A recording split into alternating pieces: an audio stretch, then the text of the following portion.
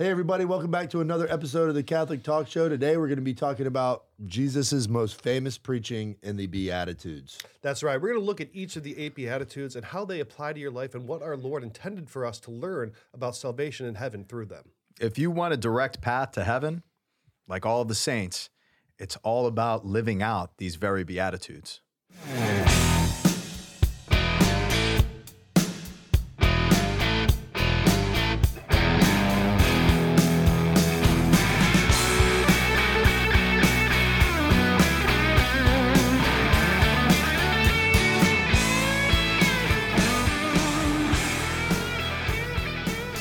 We're back for another show.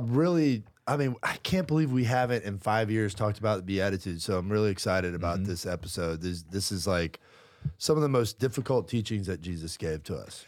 You know, I think this is one of those things where we said, well, this is probably so fundamental, everyone knows this, they don't want to hear about it. But then as the time has went on and we've looked at how people respond to the content we put out there, they really respond when we refresh some of these teachings that seem so kind of every day. Yeah. But when you really look into the Beatitudes, the power and the lessons behind them is absolutely life-altering. And I would say this is the greatest teaching of Christ's whole proclamation of the kingdom. You know, in the context of the Sermon on the Mount, the Beatitudes are like the new Decalogue. It's like Moses on top of, Sinai. This is our Lord giving the new law. And that's why we wanted to go through these today, because when you look at them again with fresh eyes, they change your heart and your life. The centrality of Jesus' teaching and the mystery of the cross, which is fundamental to us all, embracing the cross and following Christ, the question revolves around our day-to-day where we have a hard time with suffering. We have a hard time with poverties.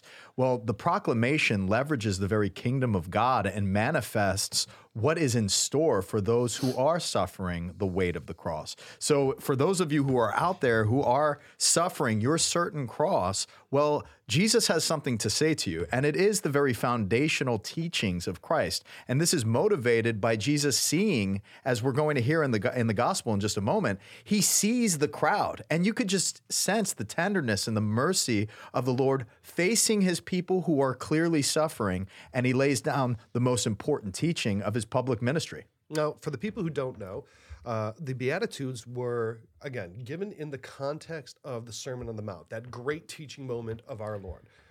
And the Beatitudes is how he begins. Now, this comes from Matthew's Gospel, and we'll go through it, but there's 8 simple statements that begin with blessed are they. And that's where the name comes from. So if you look at the Latin version of the translation from the Vulgate, each one of these Beatitudes of the 8 starts with blessed are those, whomever. The word blessed is beati. So that's where in like an anglicized form, it comes beatitude, right? Beatitude. Is that somehow related to the beatific vision? It is. Or Or when you like in Italian, like if there's somebody who's a blessed before they become a saint, they're called beati. So it's the same root word. It's blessed. So that's where the name beatitude comes from, and that's the first word in each of these statements in the Gospel of Matthew. And the roadways that all of us have, the universal call to holiness. The universal call to holiness is the fact that in heaven we are all saints. And St. Paul goes into that in the scriptures very emphatically. And on the Feast of All Saints, Pope Francis expressed, that direct path. If you want the direct path to heaven, to becoming a saint, it's literally in realizing the happiness and holiness that we receive as followers of Christ on the roadway through the Beatitudes. So jumping into chapter 5, starting with verse 1 of Matthew's Gospel, we have the Sermon on the Mount. So, in this sermon, he delivers the Beatitudes. When he saw the crowds, he went up the mountain, and after he had sat down, his disciples came to him. He began to teach them, saying, "Blessed are the poor in spirit, for theirs is the kingdom of heaven. Blessed are they who mourn, for they will be comforted. Blessed are the meek, for they will inherit the land. Blessed are they who hunger and thirst for righteousness, for they will be satisfied. Blessed are the merciful, for they will be shown mercy. Blessed are the clean of heart, for they will see God. Blessed are the peacemakers, for they will be called children of God. Blessed are they who are persecuted for the sake of righteousness, for theirs is the kingdom of heaven. Blessed are you when they insult you and utter every type of evil against you falsely because of me. Rejoice and be glad, for your reward will be great in heaven. Thus they persecuted the prophets who were before you. So concluding there with verse 12, we see these clear 8 Beatitudes. And you know, as you proclaim it as a minister in the proclamation of the gospel, as a priest or a deacon, when you're proclaiming the Beatitudes, you're participating in the ministry of the person of Jesus Christ in this teaching. And what happens for me when I'm proclaiming this is not only do I recognize where I fit into these different Beatitudes, but as I'm looking out and proclaiming, I'm also seeing the people that I minister to where they fit in to the mystery of their own poverty and suffering. For you. It is. And then, you know, for people have to be reminded, and it has to kind of pastorally kind of sink into their brain like, okay, my suffering right now has a place, and it's in the heart of Christ, and Christ is speaking to me and helping kind of tie that together. That's the beauty of the proclamation of the gospel. So as you hear these Beatitudes, you know, what speaks to you in your heart and yourself? Do you feel that like when you're hearing the Beatitudes? Yeah, it's seemingly like things happen to you in life, and like I'm just thinking like, you know, at the beginning, just the poor in spirit, right? Like the poverty of the spirit. Sometimes it happens to you, right? It's not like something that you're like, I seek poverty in my soul, but sometimes poverty happens in your soul. Yeah. And I feel like God's just saying like, this is the way, right? Like, this is my way, right? And then you keep going down. It's like, you don't go and seek mourning. You don't go like, you're inheriting the earth with your meekness, you know? So I think some of it is like us, trying through virtuous acts to do things, and then the other is just like the way that like life just deals you suffering, and life just, and he's just saying like, this is it. Hey, look, you're fine. This is like the way that I've chosen for you. This is the path that I've brought you on to bring you to heaven. Yeah, don't look away from it, because this is it. Your life's happening to you. Yeah, like how many people are just like, hey, I'm mourning, like, you know, and like, or I'm hungry. I thirst for righteousness. You know, it's like, these are things that occur, I think, in the human soul. And he's just picking you up, dusting you off and saying, hey, this is the path to heaven. Yeah, like, I was telling Ryan last night that I heard this statement that God always makes you the saint that you don't want to be. Yeah, that's a great point. That's rough. It's like, look, you want to be the saint of, you know, puppies, kittens, and winning the lottery. It's not going to happen, right? Hankies? I mean, come on. I mean, do you think, you know, the saints who are martyred, like, hey, I can't wait to be a martyr. I can't wait to experience excruciating pain and suffering, or die of starvation in a Nazi concentration camp like Maximilian Kolbe, or any of these things. But God makes you the saint that you don't want to be. And I think that's kind of the heart of the Beatitudes, is making sense of the suffering of this world, and that there is meaning to it, and there is something on the other side in the promise. And that's Christ's redemptive love, because he redeems something that seems completely absent of God. Because when it comes to sin and death, these are consequences of the author of sin and death. Right. You know, inspiring Adam and Eve to turn and disobedience from God. You know, this is the reality we face as a result of the fall. We're exposed to these things, but God so loved the world that he sent Jesus into the world as Redeemer, and now the instrument of torture, suffering, death, the cross, now becomes an instrument of salvation. And not he's just for you, but for everybody. for everybody. Yeah. So whatever the suffering you face, that is the certain reality that Christ is redeeming and making something good come out of something evil. You know, like that's the beauty of it. Whenever we're suffering something manifesting in such power where we're like powerless before it, that is precisely where Christ wants to meet you. And it's what you're saying too, Sheila, like I'm thinking about my own life.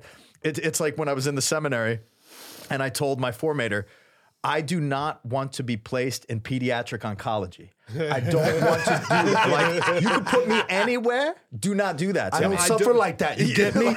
And I'm like, I'm trying to force my own formation. And sure enough, like, and it's not like my formator. My formator was like, yeah, I understand, Rich, whatever. But then where did I get assigned? I get assigned to pediatric oncology and pick you.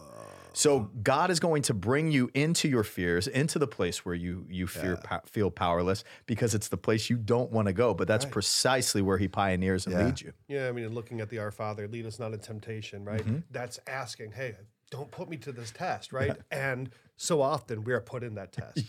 And and we'll talk about this in another episode, but sometimes it's like, what's with all the testing? Can't we just, can we just inherit the kingdom without the whole suffering part of it? You want some of this, God? Come on, bring it on. Can we just be children of God without the whole, blessed are we? Can we skip that step? But that's the mystery of this. So I wanted to get into each one of these and kind of unpack them individually because they're all so powerful. You could do a whole show on one of them. No, it's true. That's true. That's how profound they are. Even starting with the poor in spirit. So let's continue to flesh that one out. The first beatitude. Man, the first beatitude. How is it that we can't see the poverty of spirit in the world today? People are suffering such spiritual poverty and emptiness. And in the forms of polarization and isolation, there are groups of people that are just being separated, and people are even being separated in their home. And in that poverty of spirit, I'm thinking like just like with tragedy that happens in daily life, and how instead of helping another person, they're videoing it so they could stick it on the excuse me. Keep going. We'll blank that out. They're videoing it so they can put it on the internet so that they can literally, get some sort of satisfaction from somebody watching it on their whatever profile, or I don't know, I'm out of turn on that. But that to me is a poverty of soul. Just that, put your phone down and help somebody. Yeah. It's rubbernecking, Is that what you think about it. It's like people get locked in traffic and you're like, what's going on? And then you're like, your disposition, you're angry. And then it's like, why can't people just drive through this accident, whatever's going on up there? Yeah. And it could be as simple as just like a car pulled over on the side. But then everybody stops and has to look. They do. Where the disposition is prayer. The disposition is like, I pray to God that everybody's okay. Let me suffer this, in patience. But, Lord, please, and then intentionally not pulling out your phone so that you can showcase this is, and perpetuate the violence or whatever type of accident happened. But it's like a form of rubbernecking. Yeah, and the poverty of that soul is set up in juxtaposition to the poverty that we experience through suffering, right? So you have that sort of poverty that denies anything related to God, but you also have the poverty of the soul that you love God and you're going through something and you cry out to God. And that's the blessed, right? Yeah, it's using that poverty. It's like Mother Teresa's poverty of spirit. Yeah, that's the purest form. You're hitting on, I think, the positive aspect of the suffering part of this particular beatitude, because we talked about the people who are in obvious spiritual poverty. They feel nothing. They have no direction. Right. But I think the positive aspect of this is people who realize, and this is where the blessing comes from, is that they need God. And they realize that their spiritual hunger is only ever for God, and that their spirit is oriented towards God. That their spiritual poverty is coming from separation from God, from their own fall, from their own actions. And people who can realize that, that's when the blessing comes from it. Right. The kingdom of heaven. We're not even talking you're blessed. It's no, that's it. Yeah. It's ultimate connection with God through your poverty. And Jesus shows us the full human experience, right? And he redeems every aspect of it. So where do we see poverty of spirit? When he expresses, Father, on the cross, why have you forsaken me? Well, how do we see this incarnated if the Beatitudes are the direct path to heaven? Where do we see this in the saints? St. John of the Cross, dark night of the soul. Mother Teresa, 40 years of that type of darkness. Question God's love. Yeah. That mystery in and of itself, to your point, Sheil, it's when you respond and obey God in that state, that's what Jesus accomplished on the cross. And we've talked about this a lot. Yeah, that bridge is right there. So his example shows you, but now his teachings are fulfilled when Christ is forsaken. And we've talked about that a lot. Like when there's two ways to go in the sufferings that the church brings to us as sons, right? And how do we approach those? Do we approach those with hatred for the person that provides the, the suffering for us? Or do we take that to God and do we suffer in silence in his name? Yeah. Right. Could you imagine how this sounded to the ears of the people listening to this? Yours is the kingdom of heaven. I'm not even making you the king of Judea or the king of England or the king of France. Yours is the kingdom of heaven. That's a bold claim for somebody who's poor in spirit. They're like, what is this dude talking about? Somebody poor in spirit and they're going to get heaven, the kingdom of heaven? Okay. It's still hard today. That's why we're talking about it. Yeah. If it was something everybody got, Jesus wouldn't have taught it.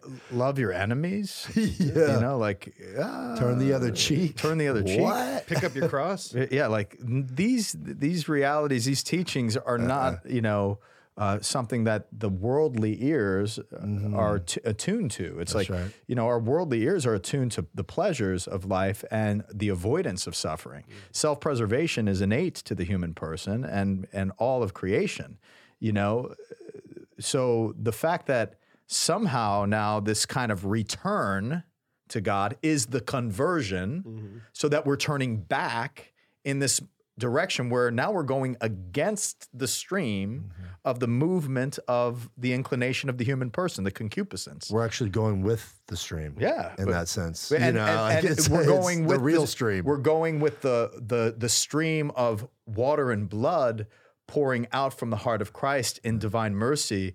It's like the rivers of the baptismal waters of our life is, certainly moving in the direction of the kingdom of God, but it's only participating, therefore, in mercy, in relationship to our persecutors or our suffering. Yeah. So moving on to the second beatitude. Blessed are those who mourn, for they will be comforted.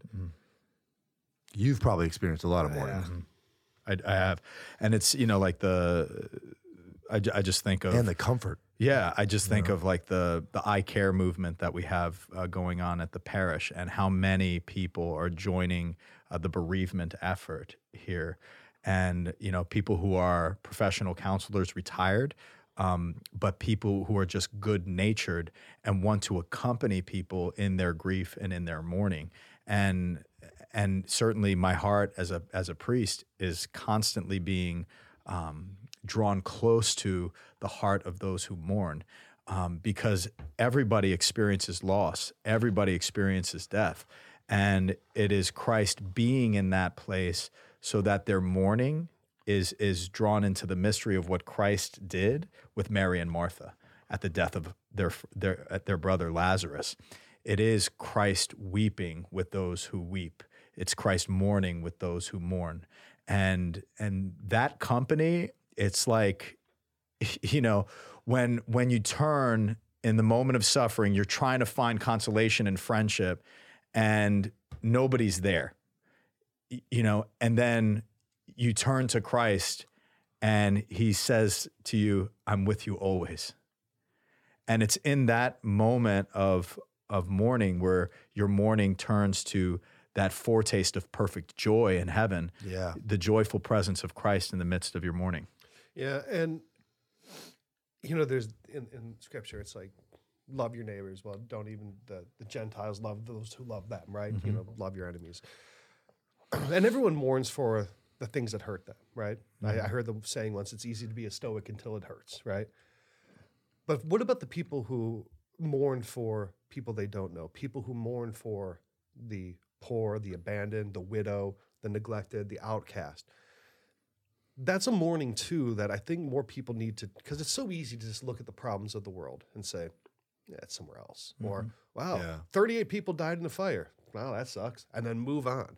And you completely minimize the human aspect that these were entire people, loved creations of God with whole stories, whole lives ahead of them or behind them, people who love them in whole networks. The news can desensitize you to the individual value of every individual life. And when you can start thinking about that and then looking at the suffering in the world and actually mourn for them, the comfort for that you'll receive is so much greater. Yeah. You know? And I love the whole sense of the news desensitizing, because the volume of suffering, a lot of people want to turn their back through and not turn into empathy or compassion toward their neighbor or toward a stranger or foreigner or somebody that's their suffering. But in every respective poverty in the created order of God, our hearts are called to that mercy and that foundational mourning with that compassion, that empathy. It's Christ that mourns in us. And the thing is like, you know, we could sit there humanly, and I've done this. I've been a culprit of this, you know, save the whales or save the manatees or, you know, like, and it's like, oh, well, that poverty is not as, you know, terrible as this. No, but it is a clear poverty. And thank God there are people, and I value that they do have empathy toward that initiative. I may not feel it's the same thing that I'm associated with, and my heart, my time needs to be invested elsewhere. But mystically, somehow, by participating in Christ, when our hearts are open and efforting to show that empathy, compassion, and mourn with, there's a blessing in that. And that could be for any respective created order. I mean, would you, I heard the question once posed, like, would you happily have all the population of humpback whales wiped out to save one random homeless transgender drug addict and their soul? Would that be worth it? And if you can't say yes to that, you got to look at where you're at. And I know that sounds so counterintuitive in today's world, like, wow, we got to take care of the ecology, and, you know, these whales are part of God's creation. But the human soul is so much more valuable to God. I mean, that God did not become incarnate and die on the cross so that humpback whales can, you know, swim. Yeah, it's like spiritual priorities. That's, but, I mean, that's like, what I'm getting at. But Spiritual priority. even then, I would even consider this a distraction, right, from reality, right? Because you can, like, as a father, I can work, and look at my career and go, and then come home and be like, well, I'm doing the right thing here. I'm not worried about you. I'm worried about this because this is a greater good. And what happens is you inherently give your children poverty, but not being present to them, right? So it's kind of like a trick, right? It's a bait and switch, right? It's something that draws you away from the reality of our lives, right? And God has the whales are still important, but God has the most powerful effect, because He can turn the way that we orient the hierarchy of goods subjectively, and then we come to a conclusive point in our intellect, like, this is the greatest good. But then all of that turns upside down. Yeah. So the mystery of it is, you know, can we differentiate and make these decisions and discern where we should be oriented? Yes. These hypothetical scenarios are hopefully expressing there is a greater dignity in the human person that deserves our attention in the prioritization of our charity. However, we have the unique ability to showcase love and to tend to God's creation, because that is our responsibility. So we should value and respect somebody's position if their charity and their time is being invested, you know, because, you know, look how many people who prioritize and their affection toward, you know, created animals or the earth or whatever. Pets. They're fur babies. Yeah, and thank God, like, that they have that order and that inclination of charity. So it's respecting and valuing both and listening. Like, God is mystically providing. It would be wonderful if we had eternity in our hands and we weren't suffering the temporal reality where we have to decide between goods. Yeah. But that's the nature in which we have to. So the order in which we live would completely fall apart if people were not caring for the ocean. You know, like if that guy wasn't creating a solution to rid the ocean of pollution, like, oh, dude, you're wasting your time. You're never going to be able to do it. No, we need that guy too. Yeah, it's like your bishop was saying. It's like your bishop was saying. a lot of times people talk about a truth, not the truth. Yes. Taking care of the ecology is a truth. Taking care of the poor and the homeless is a truth. They are all components of the truth. Yes. So that's not an exclusion. It's more of a bellwether, are you prioritizing and are you looking at the entirety of truth, not just a truth when you mourn, when you try to apply your skills, right? And not to beat this one up, but like, there is you're totally beating it up. We can beat this up a little bit more. But I went to I'm not going to kill the whales, right? a dog cemetery, right? A what? Like a cemetery for animal, pet cemetery. Pet cemetery? Yep. So you're talking pet cemetery, like Stephen King, bury stuff in it, like. No, it was exclusively for dogs, okay? What? For a pet cemetery for dogs? Just for dogs. Did they have like a little chapel like they do in like Slovakia where it's like a chapel made out of dog bones? Guys, stop. People love dogs. Stop. I love dogs. I love dogs. The Sedlak ossuary made out of Fido's skulls? This is so bad. Because that would be totally metal, dude. No, Basilica so Shrine what I'm of trying Toto. to say, Shrine of Toto. Not the band. Not the band. Right underneath it. Not the band. this is so insensitive. This is so insensitive. What's a dog? Did I tell you about my friend, what they did with their dog? So they I don't know, it was like taxidermied after it died. Oh, no. And then it was sitting on their freaking bed. Under bed? And you could see the bed like all the way down the hall. So I walk in the house and I look to the left. He's still there. Oh, no. Yeah, Sammy, looking at me. Just like, That's freaked worse. me That's out. worse than Charlie. That's worse than Charlie Chaplin. Oh, the dude. statue of Charlie Chaplin. way worse. So your point Way was... worse. So what I was trying to say before you guys completely subverted the movement of compassion and did whatever you In just fairness, did. you brought up pet cemeteries. Well, the pastoral care around somebody who mourns the death of an animal needs to be respected. Sure. And it's like the kids who come up to me after their theology teacher who took a Bible class in their, undergrad, turns around and tells people, tells kids after their dogs die or their pet dies that, dogs are not in heaven. Pets are not in heaven. And We did an episode on that. yeah, you need to watch that episode. And it's like, there is no dogma, emphasis on dog, saying that there's no pets in heaven. We're not Catholics. We're not Catholic. You like Catholic? But, and then I've got to pastorally care for this kid who's mourning their animal, and then like God doesn't love my animal. Sorry, kid Fido's in hell. Hey, See you here's at some church ice next cream. week. Get over it. It's just like there needs to be greater sensitivity of course. to people's hearts as it relates to the created world that people fall in love We with. mourn what we lose Yes. in love. That's exactly it. Period.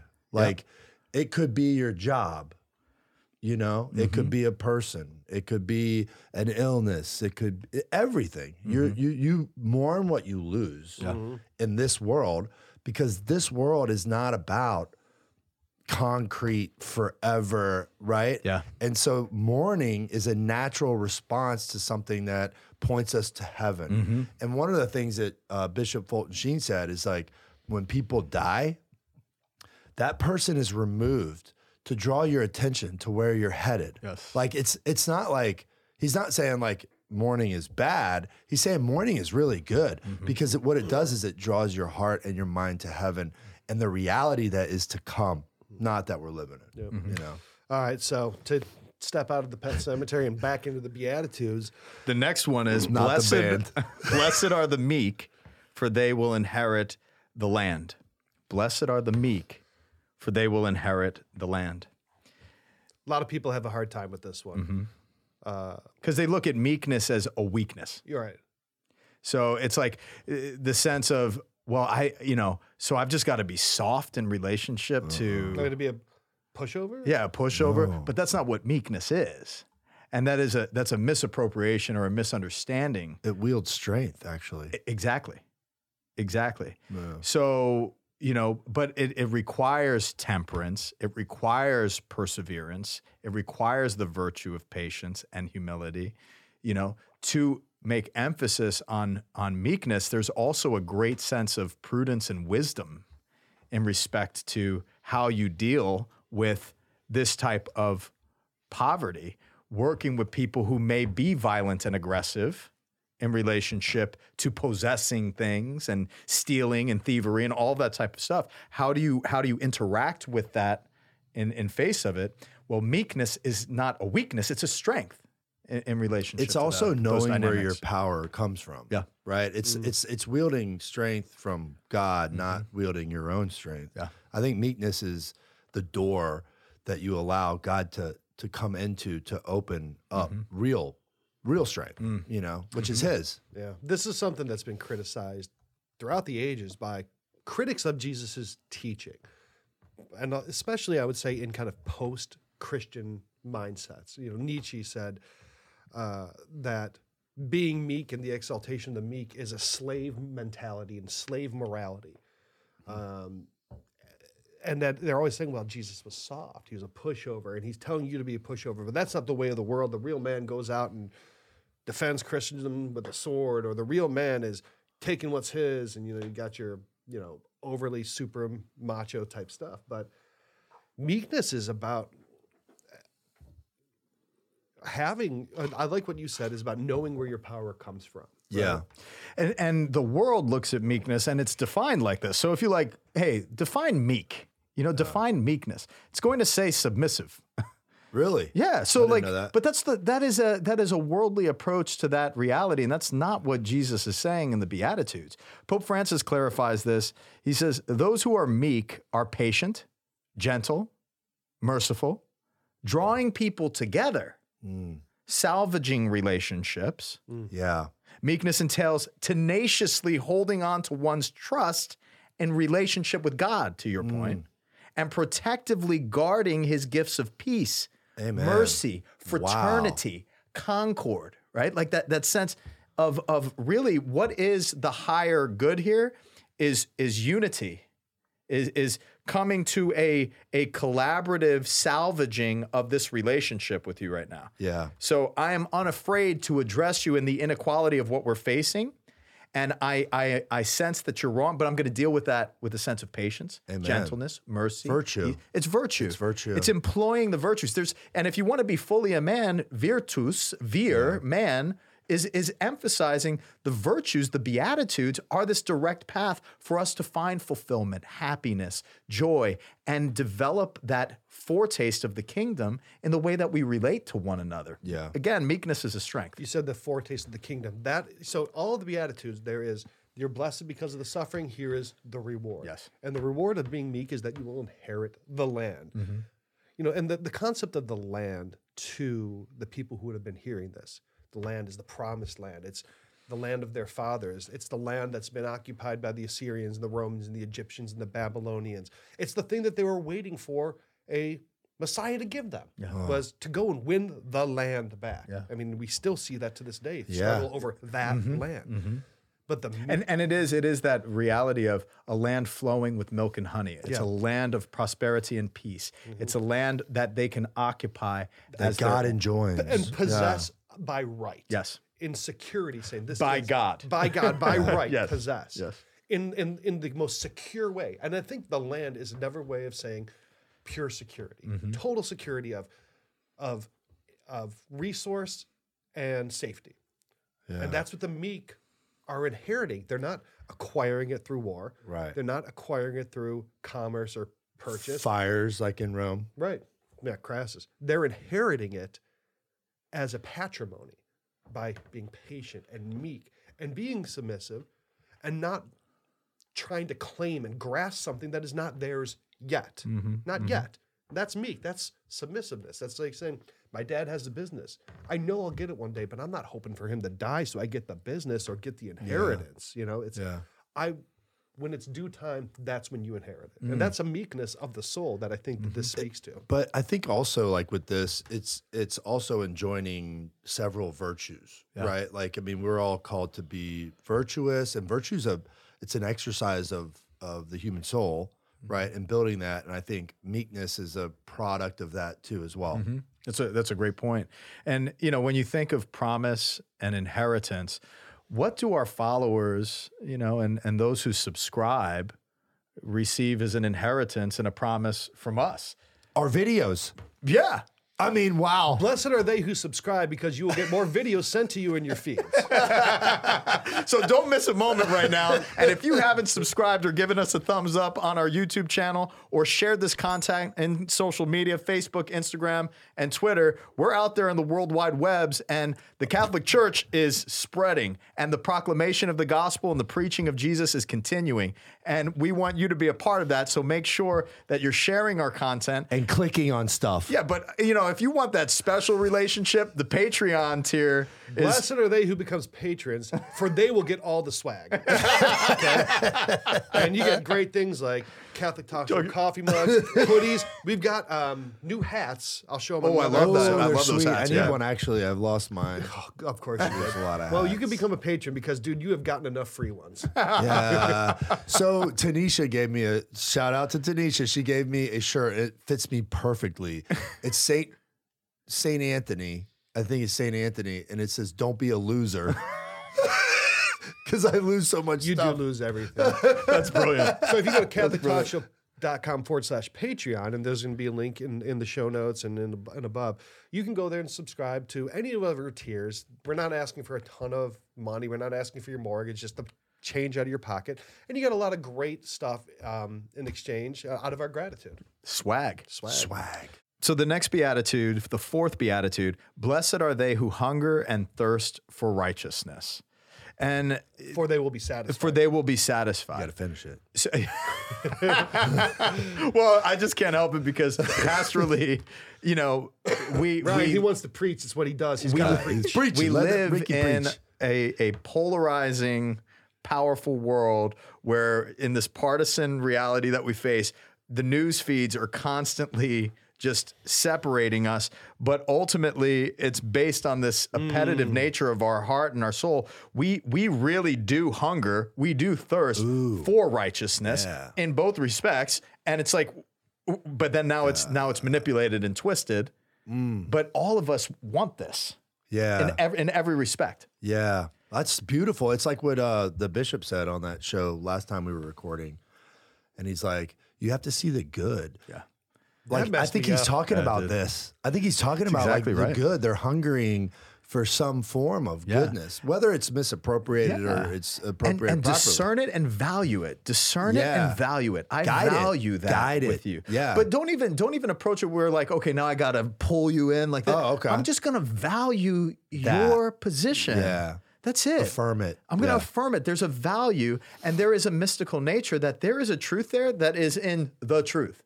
Yeah. And I think that's the It's the good that they're seeking. yeah. That's beautiful. And that really, I'd watch this show if I was watching on YouTube. Well, that talking to Bishop Polmeyer, and he talked about that understanding the good that other people are seeking has really resonated throughout my life. I've really he kind of spiritual ninja'd me on that. Yeah. Right? And 'Cause you you're such think a about jerk. a hierarchy of goods, Right. What is a greater good than this kind of meekness and recognizing, hey, I do recognize that you're thirsting and hungering for righteousness in that. Right.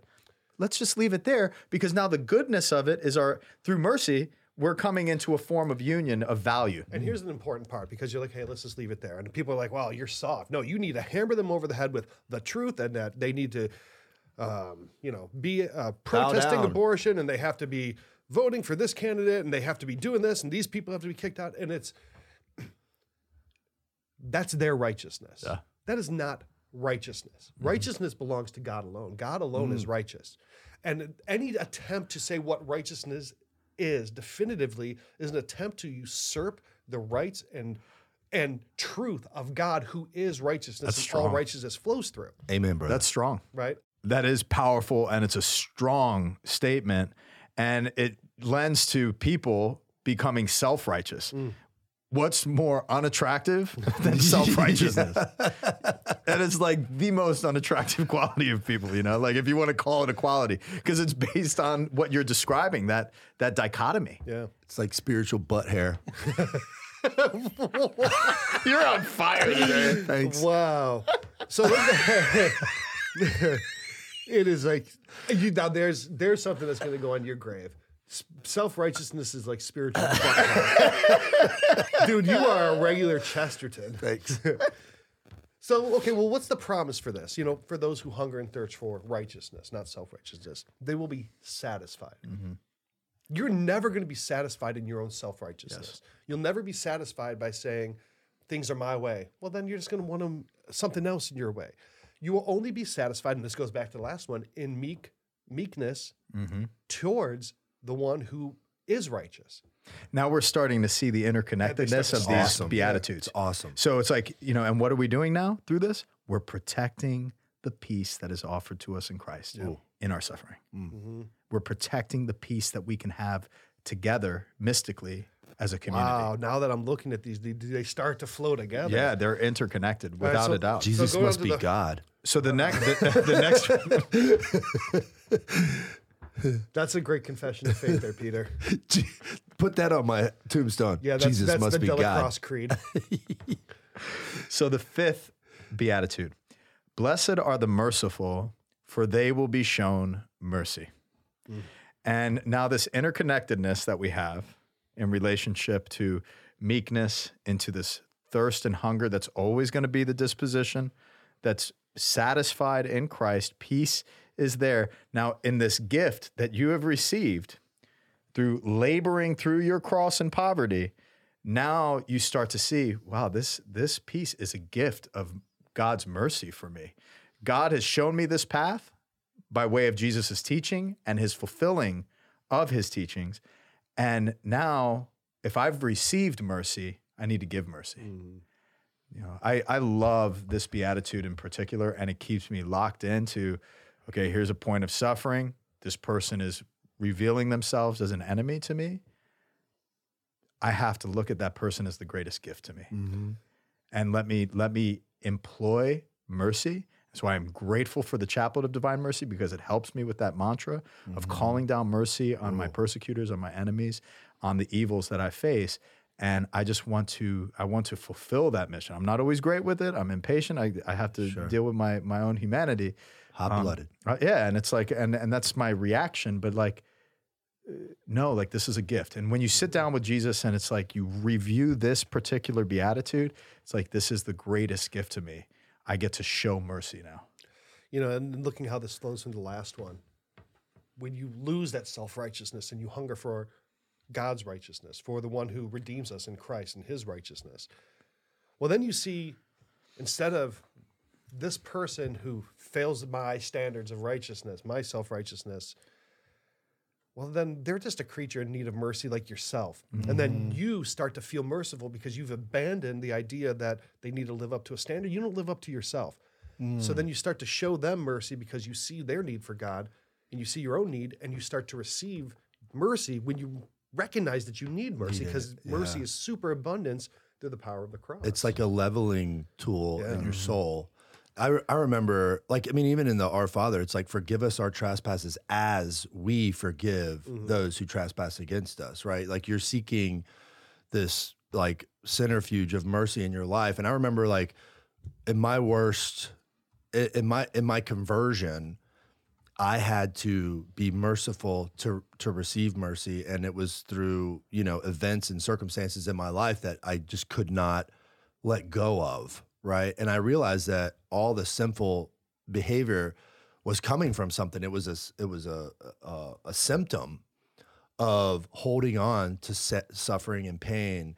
And when I remember somebody's like, you need to pray for this person every day for 30 days, pray a rosary for them. I'm like, I can't do it. And I started praying. And I realized that in the 30 days, I realized that this person was God's child. Amen. Right. And I was too. And that it's like a leveling tool of the soul, right? Yeah. One of the devotions that I've kind of picked up, it's not a devotion anyone else does, is I take the Eastern prayer rope and then I'll take my rosary and I'll do the Jesus prayer, Lord Jesus Christ, Son of God, have mercy on me, a sinner. But then in the Our Father beads, I'll do the Divine Mercy prayer. So it's kind of an East-West mashup all around mercy. Oh, And that's, cool. one of the things I like to pray. It's like a but mixtape. It is. Yeah. It's like sitting there on the radio and just, I like that song and that song, and put it together. Mercy, boy, do we need more mercy do. in our world, because, I mean, even when you look at people, you're like, oh, look at these people on the news, these people who are not like me, and they're doing stuff that's not good, or look at this person at work, I can't stand this person. I work next to them all the time. They got this giant beard. They're always chewing and drinking iced tea and wearing weird hats and fishing and whatever. And having mercy towards that person, Howard, is... Again, greatest gift. Greatest gift. Greatest gift. Beatitude.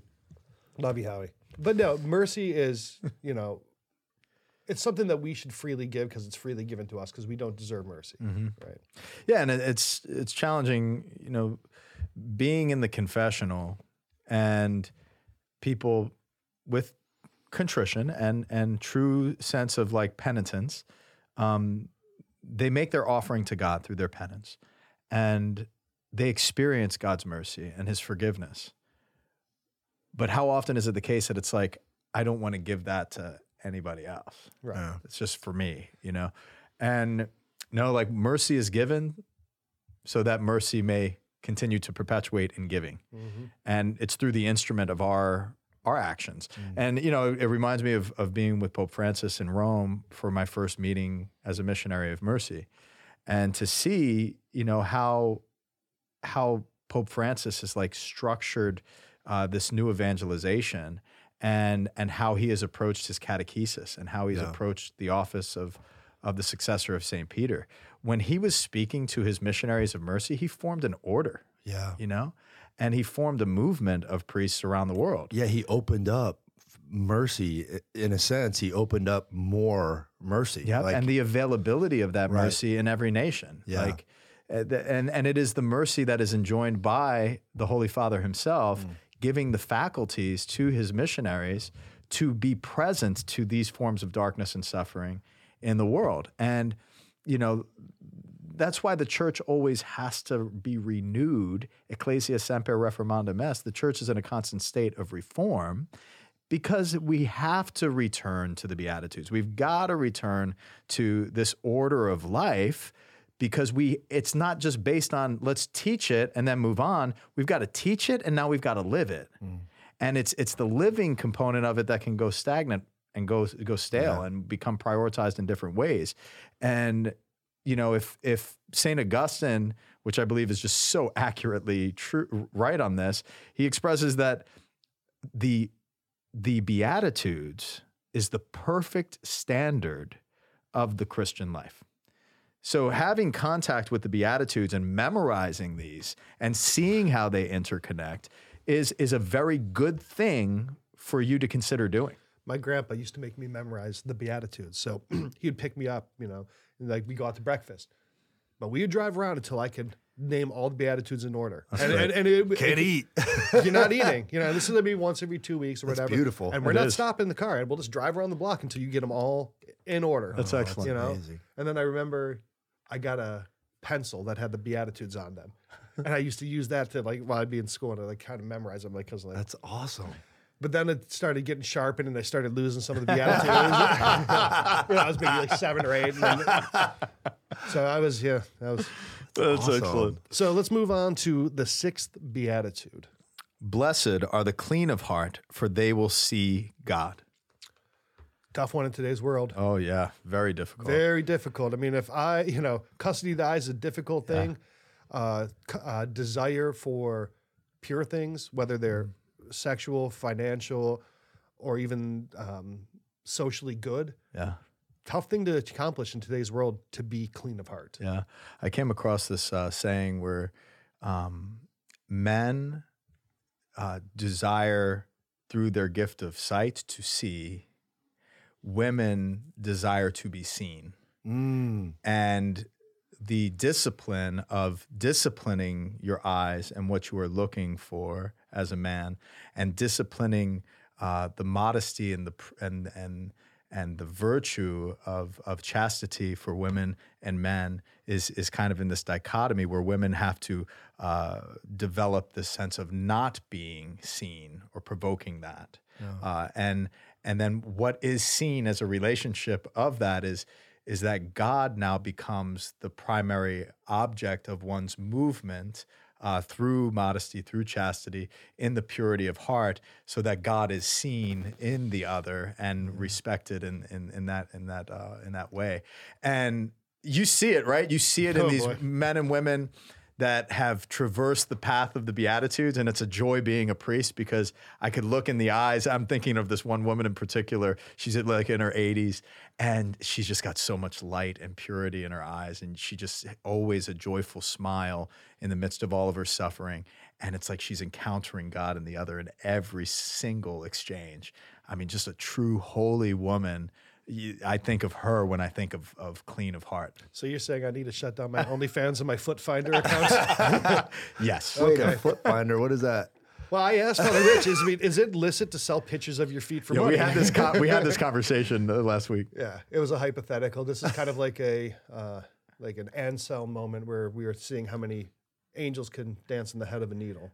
But is it illicit and immoral to sell pictures of your feet? I asked him, and not for any reason. I was asking for a friend, and we kind of landed on yes, it was. So, but this world, I mean, we are bombarded with things that take away our cleanliness of heart. Whether it's through lust, whether it's through just disordered desires, whether it's through, the cleanliness of heart where you want more physical goods, more spiritual goods, right? Desiring other people's spiritual goods is a malady that's never really talked about. Like, wow, this person's holy, I want theirs, But chastity, like you said, in today's world, especially for the young, it's such a difficult thing out there. And I mourn for the people out there who are coming up now. When we were kids, it was like, oh, we found these magazines in the woods. Yeah. Now, I mean, it is everywhere you go, everywhere you turn. You cannot go on to any of the millions of communication that these kids are on. I mean, you go on to Snapchat or Instagram or TikTok, you are immediately going to be hit with sexualization. Yeah. And then now, as opposed to when we were growing up, it's in the magazine form, and this person is a model, and you take out the magazine, you put the thing on. Like posters. Now it's like, men are looking to see, and they're going on the medium of social media, and now women want to be seen, so they're willing to do anything for this exchange to take place. And now this medium becomes the propagator of unchastity for this exchange for a momentary pleasure. And it's like, okay, I am being seen, or I am being, affirmed in a way, but we're made for more than that. They're seeing nudity when they could be seeing God. And that's what they're saying. Here's the promise of this one. Blessed are the clean of heart, for they will see God. How will you see God if there's a naked girl in front of your view or a dude or whatever, you're into as a girl? And then also, like, how do you see your wife in relationship to that too? Like, this great gift that you've been given, like the object of your love and the order of your masculinity is like, no, like you've got to value your wife after she has her children. You've got to value, as she gets older, the gift of who she is, mind, body, heart, and soul. And you can't let anything get in the way of that. Yeah, that's what I was saying. So, I mean, it's not just men lusting after women. Yeah. It's not just women lusting after men. It is a complete weaponization of the good and orderly desire to procreate and to desire your wife, desire your husband. All of that has been so manipulated and sold back to you for people who really just want money. Yeah, and it's scary, and all of us are subjected to it. We're subjected to this world and these powers that are manipulating it. We've got to help each other. It's like, all of us have fallen short of pursuing the cleanliness that is proper to God in our relationships with one another. But that's why we need to mobilize our support systems, our connections, and make a change in the way that we relate to each other and value these beautiful customs and traditions that are rooted in Christianity, rooted in our Catholic faith, and that are based on the principles of these Beatitudes. Now, moving into the next Beatitude, blessed are the peacemakers, for they will be called children of God. Blessed are the peacemakers, for they will be called children of God. And again, seeing this interconnectedness. I'm not taking something from you. You're not selfishly and pridefully looking for something for yourself. Now we're seeing how peace is secured and preserved is through this way of life. And now the peacemakers are called children of God. That's where the very adoption we receive in baptism is realized in how we behave and how we act toward one another. That would mean God is a peacemaker, right? If you become a child of God, then that would mean God himself is a peacemaker. Prince of Peace. I think all of these Beatitudes have been leading up to this. If we're looking at this and how they flow into each other, our preparation, right? So you become clean of heart, you become merciful, you desire righteousness, but God's righteousness. So now you understand how to be merciful. And once you're merciful, you understand that you want to have a clean heart so that you can have that mercy. But then now you're kind of prepared. Now this one starts to take into an action instead of a disposition. Yeah. Every other ones is like having this internal disposition. This one is really going out towards others, and making peace among other people. And look, peace can be conflicts and war like we're seeing in Russia and Ukraine, or peace can be you and your neighbor, your dog's pooping in your lawn and you got to refrain from sending that dog to the pet cemetery, right? And then you would go and mourn at the pet cemetery for that dog who pooped on our lawn. But full circle, right? Bring it all back around Circle like a of life. Seinfeld episode. But establishing peace, whether it's with your kids, it's with your wife or your husband, it's with your mom or your brother, it's with the person you work with. It's like it's with the person you're driving with who cuts you off, and you just want to start screaming and them with the finger and get road rage. Like peace is a massive disposition, and if you look at people like who really followed our Lord, like Saint Francis, the peace that he exuded.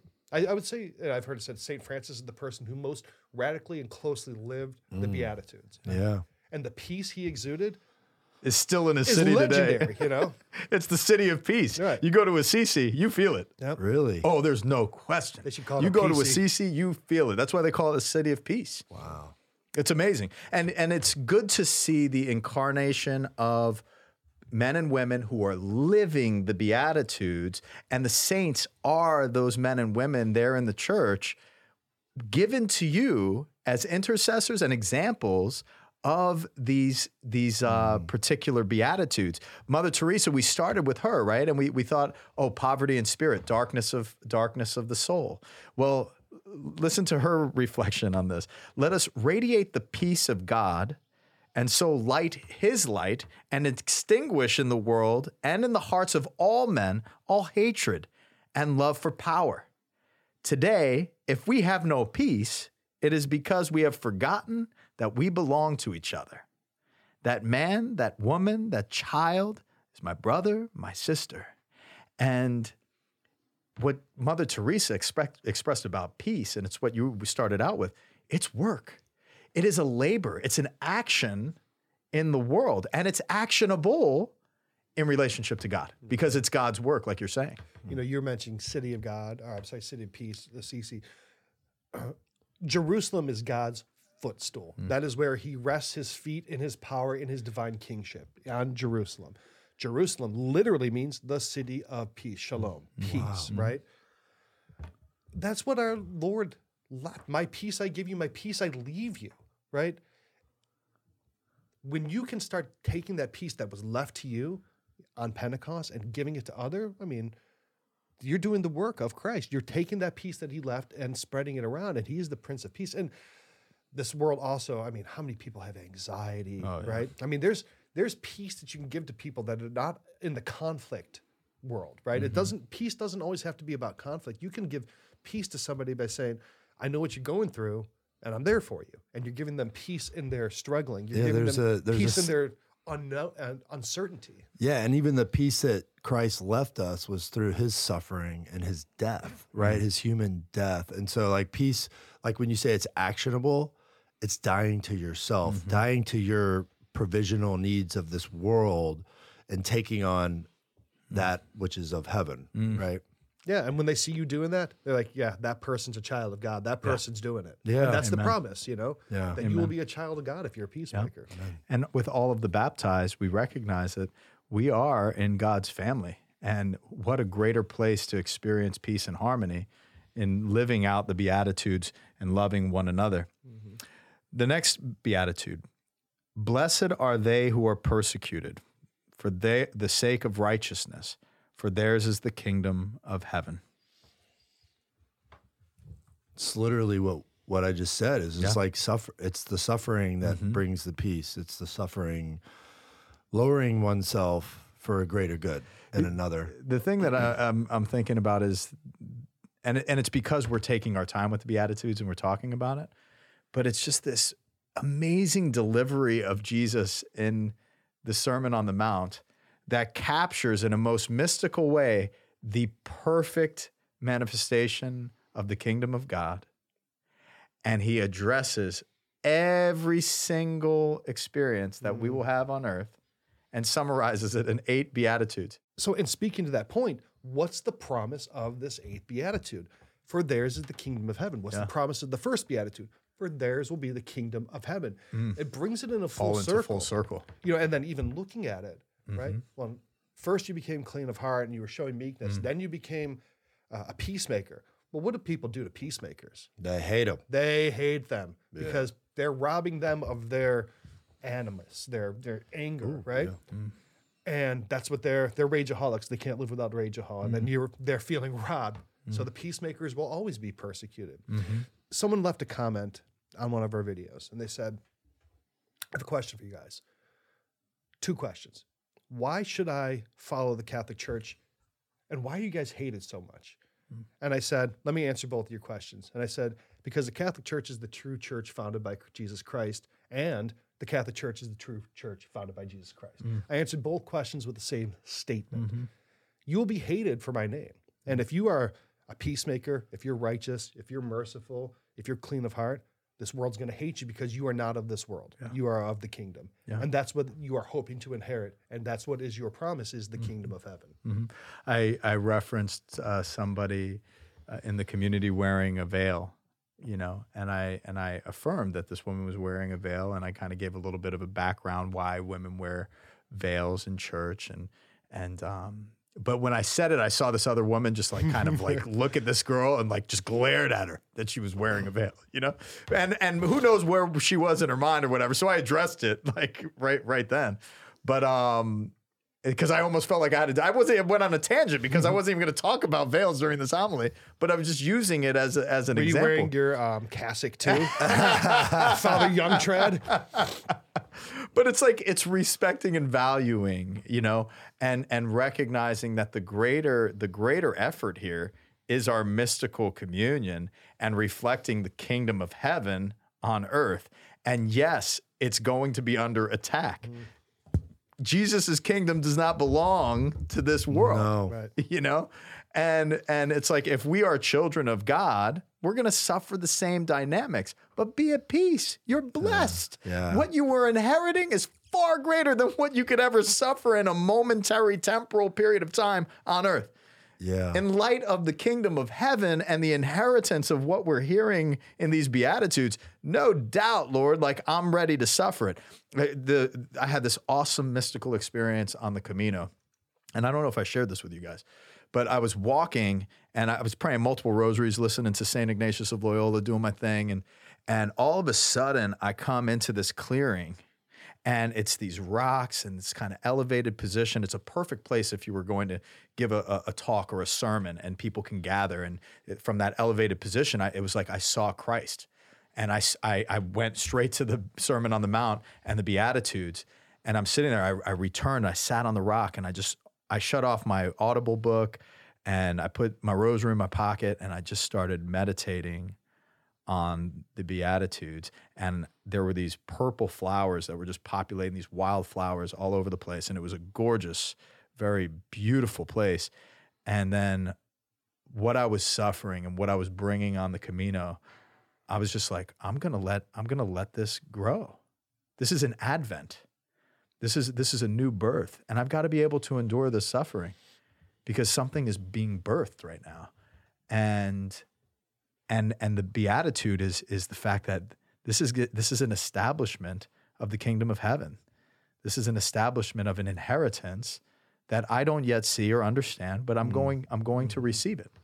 And the thing is, like Jesus was mocked, right, by the soldiers, like mocked, the crown of thorns. Yeah.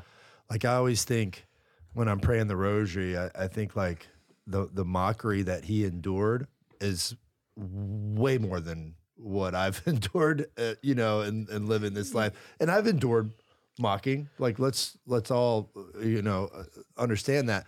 But he's endured, I think, the most heaviest mockery because he's God. Yep. He doesn't deserve any of it. He doesn't deserve any of it. How hard is it to endure that?